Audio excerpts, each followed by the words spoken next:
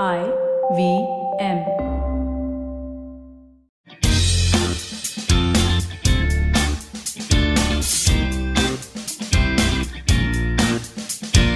Life is too short for a 2 year MBA degree, and most academics wouldn't agree. But what are we talking about? Just hear us out. Sorry if that sounded like a bit of a rhyme scheme, but let's come back to the topic. Now, every year, about 3 lakh Indians graduate from business schools. And to be called an MBA, they spend God only knows how many hours in a classroom and hundreds of assignments. And then finally, after 24 months, they come through it. Well, we don't even want to get started on the fees these students have to pay, right?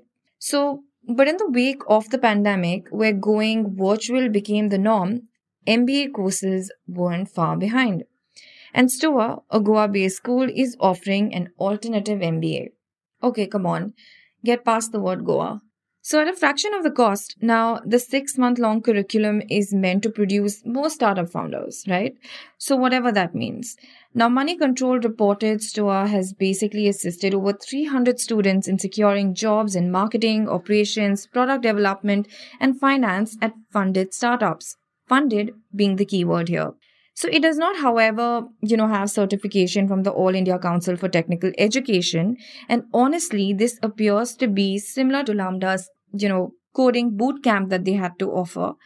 And the boot camp was designed for those who wish to learn coding in a short period of time.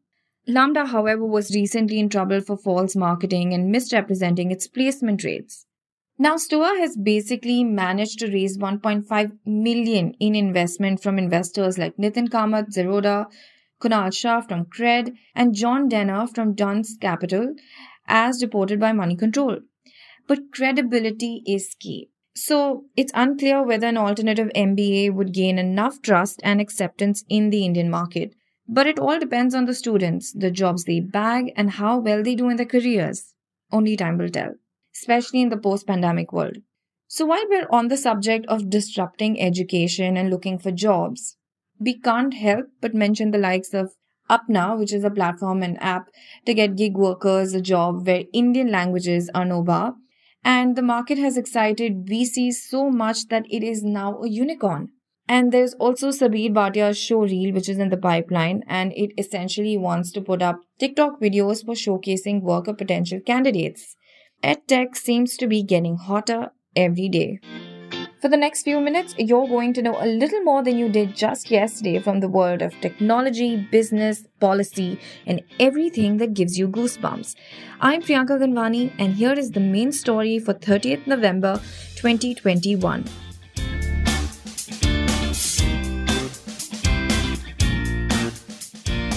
So Europe's big tech winter is here. Yes, it sounds like a freeze. Now, according to the Financial Times, the UK Competition Authority may ban Meta Platforms' acquisition of Jiffy. So the report said that the Competition and Markets Authority, CME, is planning to revoke the Facebook-Jiffy merger, which would be the first time the authority has revoked a big tech purchase. Now, in May 2020, so Facebook purchased Jiffy in order to merge it with Instagram, and Axios estimated the sale to be worth $400 million. So, however, now the CMA's tough stance on the acquisition was clear throughout the last 3 months after fining Meta a good £50.5 million in October for non-compliance with an initial offering. So Microsoft, on the other hand, might be on EU's naughty list. So Microsoft's integration of OneDrive and Teams with its Windows OS has prompted a coalition of more than 30 European companies, led by Nextcloud, to file a formal complaint with the European Commission. So basically, Microsoft is making it difficult for EU companies to compete, according to Nextcloud, by combining services like OneDrive and Teams with Windows for new users and aggressively pushing them to sign up.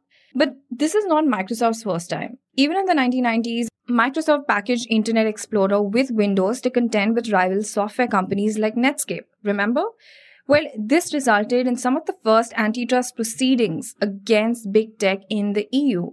And the companies are requesting that the EU, take steps to prevent gatekeeping and provide a level playing field for local enterprises operating in the same industries across Europe. Now, It is understandable why EU companies are against big tech companies. Well, according to, a latest study by Synergy Research Group, Amazon Web Services, AWS, Microsoft, and Google continue to wipe out European network operators as the platform of choice for European cloud services. It's quite a battle. And the European cloud market has tripled in the last 3 years. We mean in value or services. But yet, according to the report, their market share has dropped from 26% in 2017 to 16% in the quarter of 2020. AWS, Microsoft, and Google currently control the great bulk of that market with a market share of 66%. Now, Germany's Deutsche Telekom stands at 2%, which is the highest standing among the European service providers. In the European market, US-based companies continue to dominate, making it harder for local businesses to thrive.